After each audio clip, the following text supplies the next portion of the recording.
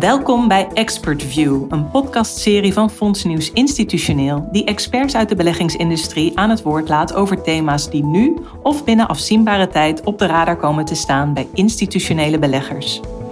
Deze aflevering is tot stand gekomen in samenwerking met BNP Paribas Asset Management. In deze podcast: de search for yield is inmiddels uitgemond in een hunt for yield.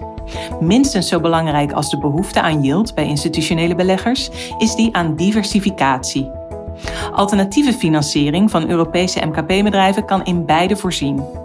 In deze podcast praat ik met Jim van den Berg van BNP Paribas Asset Management over beleggen in alternatieve kredietverstrekking aan het MKB.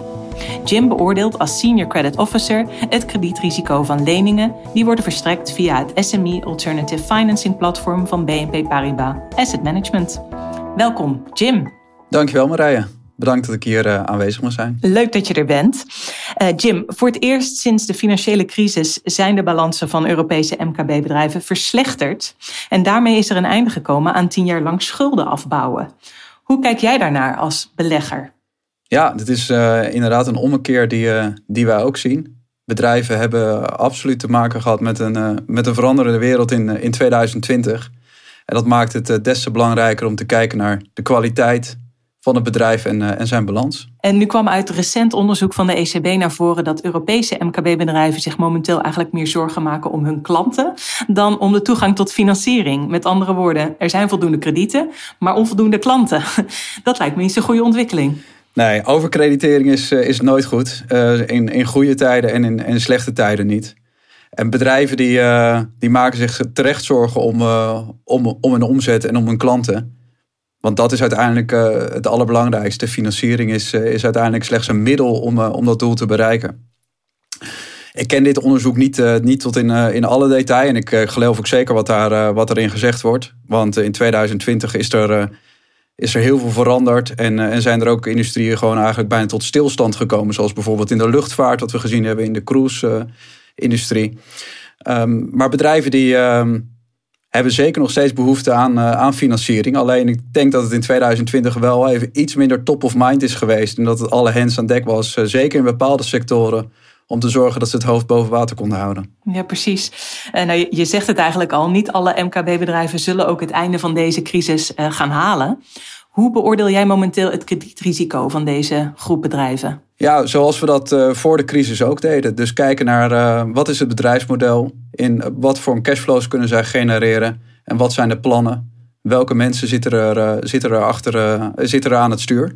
Dus wij zijn erop gericht om naast een kwantitatieve beoordeling ook kwalitatief naar het bedrijf te kijken. Want dat is alleen maar nog belangrijker geworden in deze tijden. Je kan niet simpelweg historische gegevens invoeren en op basis daarvan de computer de beslissing laten maken. Nee, het is de combinatie van man en machine, of human en machine, om het correcter te zeggen eigenlijk, die het mogelijk maakt om nog steeds tot een verantwoordelijke kredietbeslissingen te komen. Ja. Nu zien we dat in veel Europese landen de overheid MKB-bedrijven financieel aan het ondersteunen is. Ja. Is dat ook van invloed geweest op het neerwaartse risico van jullie leningenportefeuille? Ja, zeker. We hebben ten opzichte van wat we in de kredietcrisis zagen, waarbij overheden eigenlijk vrij lang gewacht hebben met het bieden van hulpmaatregelen, zoals het uitstellen van belastingen, het beschikbaar maken van garantieregelingen, van grote tot kleine bedrijven, is er in deze crisis absoluut een groot compliment te maken naar de overheden eigenlijk door de landen heen waar wij actief zijn. Dat is in de UK, Nederland en Duitsland. Hebben we gezien dat zij zeer actief bedrijven ondersteund hebben met het uitstellen van belasting, het mogelijk maken van financiering op te halen, maar bijvoorbeeld ook kredietverzekeraars te ondersteunen, waardoor het wel mogelijk bleef voor deze bedrijven om hun handelsactiviteiten uit te blijven voeren, ondanks dat de omstandigheden zeer uitdagend werden en ook voor een aantal partijen het niet makkelijk was om zomaar zonder die regelingen bijvoorbeeld financiering aan te bieden. Dus ja, dat heeft ook in onze portefeuille of voor onze bestaande klanten ervoor gezorgd dat zij in staat zijn geweest om het hoofd boven water te houden.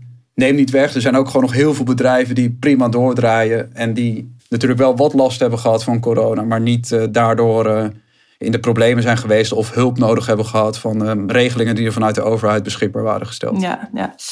Als de Europese economie dit jaar misschien nog een tandje bijschakelt, dan zal wellicht ook de behoefte van het MKB aan groeikapitaal weer gaan toenemen. Welke rol kan volgens jou alternatieve SME-financiering daarbij spelen? Ja, nou wij richten ons op inderdaad groeifinancieringen. Dus voor ons is het inderdaad ook heel belangrijk dat er bedrijven zijn die ideeën hebben om hun bedrijf te laten groeien. En daarmee impact te hebben op de Nederlandse economie. En we richten ons met deze podcast ook om bij Nederland te houden. We richten ons op Nederlandse MKB-bedrijven die een bedrijf hebben wat groeit. Wat ze kunnen laten groeien met een idee en waar ze financiering voor nodig hebben. Alleen wat binnen de traditionele bankkanalen steeds minder beschikbaar komt. Dus banken zijn nog steeds heel belangrijk. En wij werken ook samen met banken. Maar er zijn financieringen nodig voor bijvoorbeeld uitbreidingsplannen in het buitenland. Voorraden die overzees zijn. Ja, dat zijn type financieringen die banken in het segment waar wij actief zijn steeds minder willen verstrekken. Maar absoluut hard nodig zijn om impact te maken op de Nederlandse economie. Jim, je noemt net die Nederlandse markt, maar hou jij je als kredietanalist dan ook uitsluitend bezig met de Nederlandse markt of ga je ook nog daarbuiten? Ja, nee, de Nederlandse markt is wel mijn hoofdaandachtsgebied. Dus we zijn een pan-Europees platform. We zijn in de UK begonnen in 2017 en in 2019 zijn we live gegaan in Nederland. En dat is wel mijn belangrijkste aandachtsgebied. Het is ook erg belangrijk om de Nederlandse cultuur, taal machtig te zijn en te begrijpen. Ik kan uit eigen ervaring zeggen dat er heel veel overeenkomsten zijn tussen de UK en Nederland. Maar er zijn ook verschillen. Niet alleen vanuit het juridische oogpunt. Maar zeker ook vanuit de bepaalde karakteristieken die je in de MKB-markt tegenkomt. Nederland is vanuit de historie en nog steeds een handelsnatie. Dus je ziet heel veel wholesalers, inkoop. De Rotterdamse haven is een belangrijk domein voor heel veel MKB-ondernemingen. Dus kennis hebben en inzicht hebben in de lokale dynamieken is erg belangrijk in het doen van kredietverlening in het MKB. Nu zijn er relatief weinig institutionele beleggers die een allocatie naar SME-financiering hebben. Ja. Wat houdt hen tegen, denk jij? Ja, ik denk het is een combinatie van verschillende factoren. Dit is sowieso een segment wat historisch gezien door banken gewoon heel goed bediend werd. Dus banken die origineren de leningen en die houden dat op hun eigen boek, op hun eigen balans. Om dat als belegging te hebben. Daarnaast zijn ook MKB-bedrijven historisch gezien gewend om naar een bank toe te gaan voor een financiering. Dus het was ook bijna een kwaliteitskeurmerk van ik heb mijn plan gefinancierd bij de bank, dus het zal goed zijn. Alleen wat er na de kredietcrisis is gebeurd, waarbij banken hun personeelsbestand zijn gaan afschalen, steeds meer gestandaardiseerd financieringen zijn gaan verstrekken en zich op het meest voorspelbare MKB-segment zijn gaan richten, heeft dat de markt geopend voor alternatieve spelers. Zoals bijvoorbeeld ook ons platform zich richt op een specifiek segment van de markt. Nou, dat zorgt ervoor dat deze beleggingscategorie eigenlijk pas sinds kort ook beschikbaar is voor institutionele beleggers om in te beleggen. En het is een relatief kleine beleggingscategorie. En ik zeg erbij, ik verwacht dat het op termijn alleen maar groter gaat worden. Zoals, en dan moeten we natuurlijk verder terug in de tijd gaan, wat je ook bij de hypotheek hebt gezien. De woninghypotheken, wat de oorspronkelijke markt was voor de banken. Wat steeds meer en meer overgenomen wordt door institutionele partijen, omdat het interessant is doordat je voor een langere termijn je kapitaal weg kan zetten en daar rendement op kan halen. Terwijl banken juist geïnteresseerd zijn om hun kapitaal minder lang weg te zetten, hebben MKB-bedrijven juist behoefte om voor langere termijn kapitaal in hun bedrijf te hebben om daar iets waardevols mee te kunnen doen. En dat maakt het interessant voor institutionele partijen, maar maakt het ook iets wat nog niet heel erg lang beschikbaar is en daardoor nog niet bij heel veel institutionele partijen in hun boeken voorkomt. Nee, precies. Misschien kun je zeggen, wat zijn dan de voordelen van deze asset class voor institutionele beleggers? Ja, er zijn verschillende voordelen. En er zijn natuurlijk ook risico's, nadelen aan deze beleggingscategorie. Maar voordelen zijn absoluut de yield pick-up die mogelijk is. Dus het rendement wat het oplevert. Het is een diversificatie ten opzichte van de bestaande categorieën waar ze nu al in beleggen. Deze markt wordt bijvoorbeeld niet verstoord door de ECB die het opkoopt.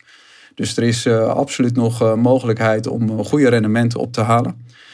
Daarnaast een hele belangrijke invalshoek is ook de impact die het heeft om financieringen te verstrekken aan het MKB. Circa 50% van de Nederlandse beroepsbevolking werkt bij MKB-bedrijven. En daarmee maakt een financiering in het MKB een enorme impact op de economie en op de werkgelegenheid. En ja, ik denk dat het daarmee ook een hele goede match is met heel veel institutionele beleggers in Nederland. Ben ik toch ook even benieuwd naar de nadelen? Ja, nee, goed dat je daar naar vraagt. Want laten we daar ook gewoon eerlijk en transparant over zijn. De nadelen zijn dat het tijd kost om een portefeuille op te bouwen. Het is niet zo eenvoudig om MKB-leningen te origineren als je op een verantwoordelijke en een kwalitatief goede portefeuille uit wil komen. Ook is het illiquide. Dus dat is voor heel veel institutionele partijen niet direct een probleem. Maar het is niet zo dat hier een actieve secundaire markt is waardoor je de beleggingen die je hebt gedaan kan verhandelen. Dus je moet zeker ook een beschikbaarheid hebben voor een middellange termijn over het kapitaal om dat hierin te investeren. En ja, het is een minder bekende beleggingscategorie voor institutionele beleggers. Dus ja, soms maakt onbekend ook wat onbemind. Ja, precies. Ja. Nou biedt SME Alternative Finance zowel een illiquiditeitspremie, zoals je net zegt, als een complexiteitspremie. Kun je beide misschien nog even wat nader toelichten? Ja, nou, de leningen die wij doen zijn tussen de 500.000 en de 5 miljoen groot. Dus dat zijn hele kleine leningen als je kijkt naar wat er bijvoorbeeld in de corporate wereld verstrekt wordt met medium term books die in de miljarden lopen. Dus er zit heel veel werk en tijd en energie in om het MKB-bedrijf daarmee in contact te komen. Te zorgen dat je je due diligence, je risicobeoordeling kan uitvoeren. En vervolgens de lening te documenteren en uit te boeken. Dus dat is die complexiteitspremie. Wat daarin ook heel belangrijk is dat je in de markt een partij bent die bekend is. Dus dat je gevonden kan worden. En dat mensen je vertrouwen om zaken mee te doen. En dat alles bij elkaar zorgt ervoor dat er een complexiteitspremie zit in een financiering aan een MKB'er. En de illiquiditeit, ja, dat komt terug op het feit dat hier niet een secundaire markt is. Dus nadat je het georigineerd hebt en je geld verstrekt hebt aan de MKB-onderneming, dan zal de terugbetaling van jouw belegging plaatsvinden via de reguliere terugbetalingsafspraken die je met de klant hebt gemaakt. Of die in de portefeuille uiteindelijk zitten. Want je zal niet op één lening instappen. Het zal een portefeuille zijn van leningen. Het SME Alternative Finance platform van BNP Paribas Asset Management voorziet Europese MKB-bedrijven op zoek naar groeikapitaal sinds 2017 van financiering. In 2019 is het team in Nederland gestart en begin 2020 volgde ook de Duitse markt. De kredietverdeling is grotendeels geautomatiseerd. Institutionele beleggers verzorgen de funding voor leningen die het platform verstrekt. Jim, ik heb 6 vragen aan jou over het SME Alternative Finance platform. En mijn verzoek aan jou is om die kort proberen te beantwoorden. Dus probeer je tot misschien 1 zin te beperken. De eerste vraag is, hoeveel leningen hebben jullie inmiddels verstrekt? 64 leningen hebben wij verstrekt. 64 leningen. En wat is de gemiddelde omvang van een lening? Ongeveer 2 miljoen. Ongeveer 2 miljoen. Ja. Wat is de looptijd van de leningen? Goede vraag. Gemiddeld 6 jaar en een beetje, als ik me niet vergis. En wat is het rendement? 8%. Bruto. Ja. Welke kredietrating hebben de leningen gemiddeld? Wij gebruiken een intern ratingmodel wat gecalibreerd is ook aan Moody's. En dat is een dubbel B. Dubbel B. En wat is de loondefault van de leningenportefeuille? Een verwachte loondefault is 1,5%. Keurig. Netjes kort geantwoord. Wat is het grootste verschil tussen beleggen via jullie platform en beleggen in bijvoorbeeld een private debt fund? Een private debt fund richt zich op de grotere MKB-bedrijven. Wij richten ons op MKB-bedrijven met een omzet of een balanstotaal niet groter dan 50 miljoen. En dat is het allerbelangrijkste en grootste verschil. En hoe beoordelen jullie nu of bedrijven in aanmerking komen voor een lening? Ja, wij beoordelen dat aan de hand van een vooraf vastgestelde criteria. Daar moet ieder bedrijf en iedere lening aan voldoen. Dus het moeten bedrijven zijn die winstgevend zijn. Ze moeten een bepaalde omvang hebben. Dus wij richten ons niet op het hele kleine MKB. Er moet minimaal 1 miljoen aan balanstotaal zijn. Het bedrijf moet ook winstgevend zijn geweest over de afgelopen jaren. Dus wij zijn niet op zoek naar bedrijven die in de scale-up of in de seeding phase zitten. Aan de hand van die vastgestelde criteria en een kwantitatief model wordt een eerste screening uitgevoerd of het past binnen ons eligibility criteria framework. Is dat het geval, dan vindt er dus een kwalitatieve due diligence plaats op het bedrijf, op zijn businessmodel, op zijn concurrentiepositie En heel belangrijk ook de cashflows naar de toekomst toe. Zijn de cashflows in de toekomst voldoende om de financiering terug te betalen? Ja. Nou is de financiering doorgaans in de vorm van leningen zonder onderpand. Met een looptijd van 5 tot 8 jaar. Hoe passen die leningen in een institutionele portefeuille? Ja, ik denk dat de leningen heel goed in een institutionele portefeuille passen binnen de fixed income beleggingen die de institutionele partijen willen doen. Het biedt een exposure voor de middellange termijn. Dus tussen de 5 en de 8 jaar. Gemiddeld zitten wij nu op 6 jaar. De leningen amortiseren. Dus het zijn geen bulletfinanciering die verstrekken. Dus er wordt geen herfinancieringsrisico gelopen op een MKB-portefeuille. En het biedt, zoals ik zei al, een yield pick-up ten opzichte van de traditionele corporate bonds met vergelijkbare ratings. En kunnen mensen, de beleggers, dan ook 5 tot 8 jaar stabiele, voorspelbare cashflow verwachten? Ja, zeker. Dat is wel waar wij ons voor inzetten.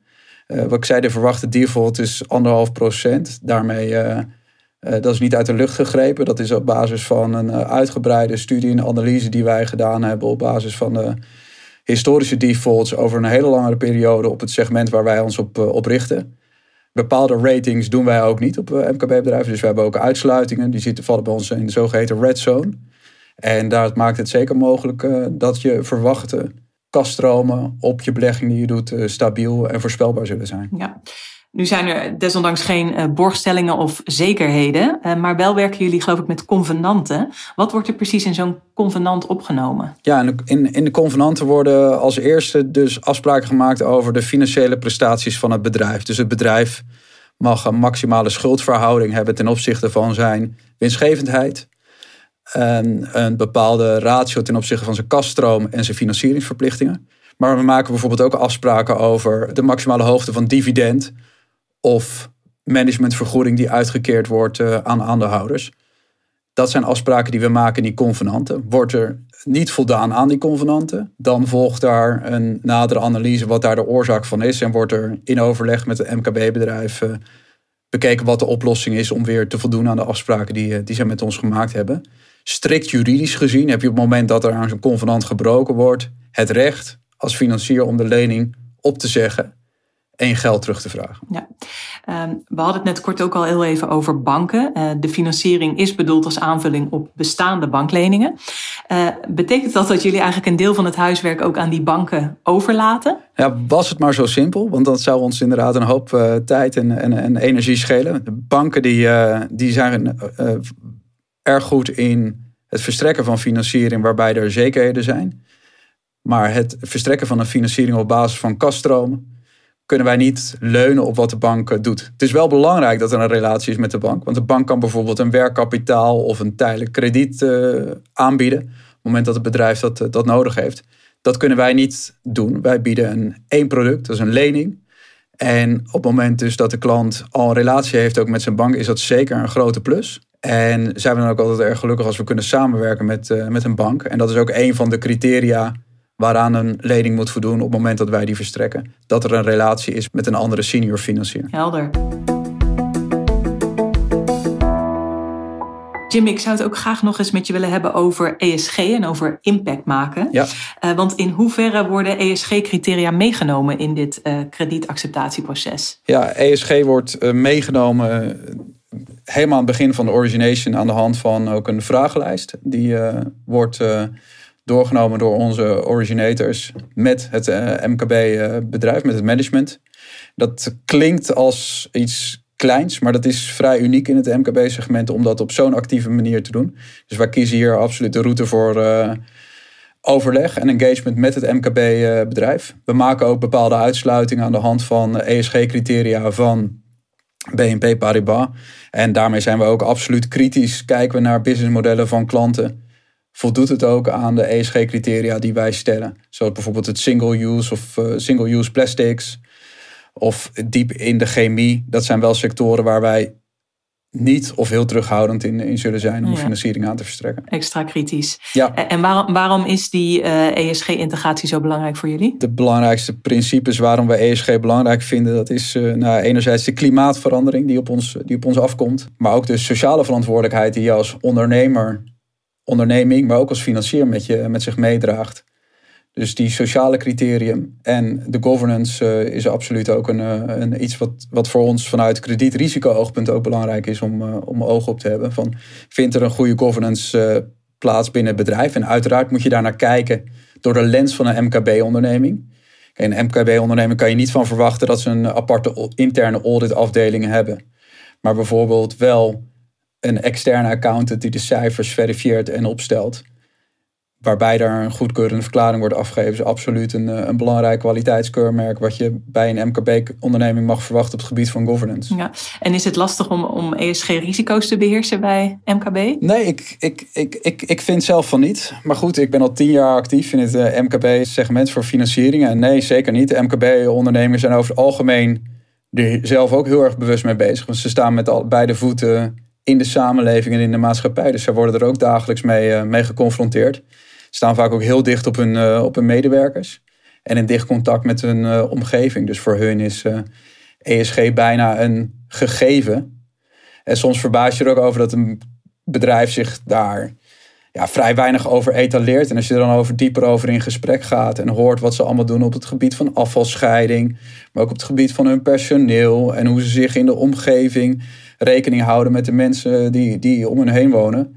Dan zijn dat vaak hele indrukwekkende prestaties die goed zijn om te weten. Maar ook belangrijk is om zo'n MKB-ondernemer natuurlijk op aan te moedigen. En dat hij zelf zich er ook van bewust wordt van met de partij waar ik nu deze financiering ga aantrekken, die vindt dat ook belangrijk en die houdt er ook rekening mee. Dus zo denken we op die manier ook een bijdrage te kunnen leveren. Ja, en je haalt daar een beetje de woorden uit mijn mond inderdaad. Want hoewel ze er veel mee bezig zullen zijn, zie je dat ze er niet heel erg actief over rapporteren doorgaans. Nee. Dus die informatie, je zegt dat komt met name in het gesprek tot stand. Dat jullie echt zorgen dat je precies weet waar het bedrijf mee bezig is en dat je daar die informatie vindt die voor jullie van belang is. Ja. Via het MKB alternatieve financieringsplatformen kunnen institutionele beleggers met directe leningen impact hebben op de reële Europese economie. Hoe belangrijk wordt het spelen van impactthema's bevonden? Ja, dat is heel belangrijk. Zowel voor investeerders in het MKB-segment is dat vaak een hele belangrijke invalshoek. Van hoe kan ik nou met mijn geld wat ik wil beleggen een grotere impact maken op de samenleving? En de financiering die wij verstrekken hebben we ook altijd, nemen we daarin mee van wat is de impact die het heeft. Dus groeifinancieringen zijn daarin eigenlijk automatisch al geoormerkt als iets wat een grote impact heeft. Want daarmee investeer je en creëer je nieuwe waarde wat uiteindelijk een impact heeft op de economie en op de samenleving waar dat bedrijf in actief is. Precies. Jim, we zijn al bijna aan het einde van deze podcast. Kijk, het gaat heel rap. We hebben heel veel onderwerpen aangestipt. Misschien als laatste vraag. Wat is jouw allerbelangrijkste boodschap aan institutionele beleggers? Nou, mijn allerbelangrijkste boodschap aan institutionele beleggers is dat wij er klaar voor zijn om op een verantwoordelijke manier financiering te verstrekken aan het MKB. Waardoor we met z'n allen een grotere impact kunnen maken op de Nederlandse economie. En ervoor kunnen zorgen dat we sterker uit deze crisis komen. Dat de MKB-ondernemingen kunnen groeien en dat beleggers een eerlijk en verantwoordelijk rendement kunnen maken. Geweldig. Dankjewel Jim voor je tijd en voor je inzicht. Ik wens je heel veel succes. U luisterde naar Expert View, een podcastserie van Fondsnieuws Institutioneel, waarin experts uit de beleggingsindustrie aan het woord komen over thema's die nu of binnen afzienbare tijd op de radar komen te staan bij institutionele beleggers. Deze aflevering kwam tot stand in samenwerking met BNP Paribas Asset Management. Ik wil mijn gast Jim van den Berg van BNP Paribas Asset Management bedanken voor zijn tijd en zijn inzichten. Meer podcasts voor institutionele beleggers vindt u op de website van Fondsnieuws. fondsnieuws.nl/podcast. Deze podcast bevat een discussie over actuele marktontwikkelingen. Dit materiaal dient enkel ter informatie en kan niet worden aangemerkt als een voorstel of aanbod tot het aankopen of verhandelen van de financiële instrumenten hierin besproken of een beleggingsadvies. De in dit materiaal opgenomen opinies zijn het oordeel van BNP Paribas Asset Management Nederland op een specifiek moment en kunnen worden gewijzigd zonder voorafgaand bericht. De waarde van uw belegging kan fluctueren. In het verleden behaalde resultaten bieden geen garantie voor de toekomst.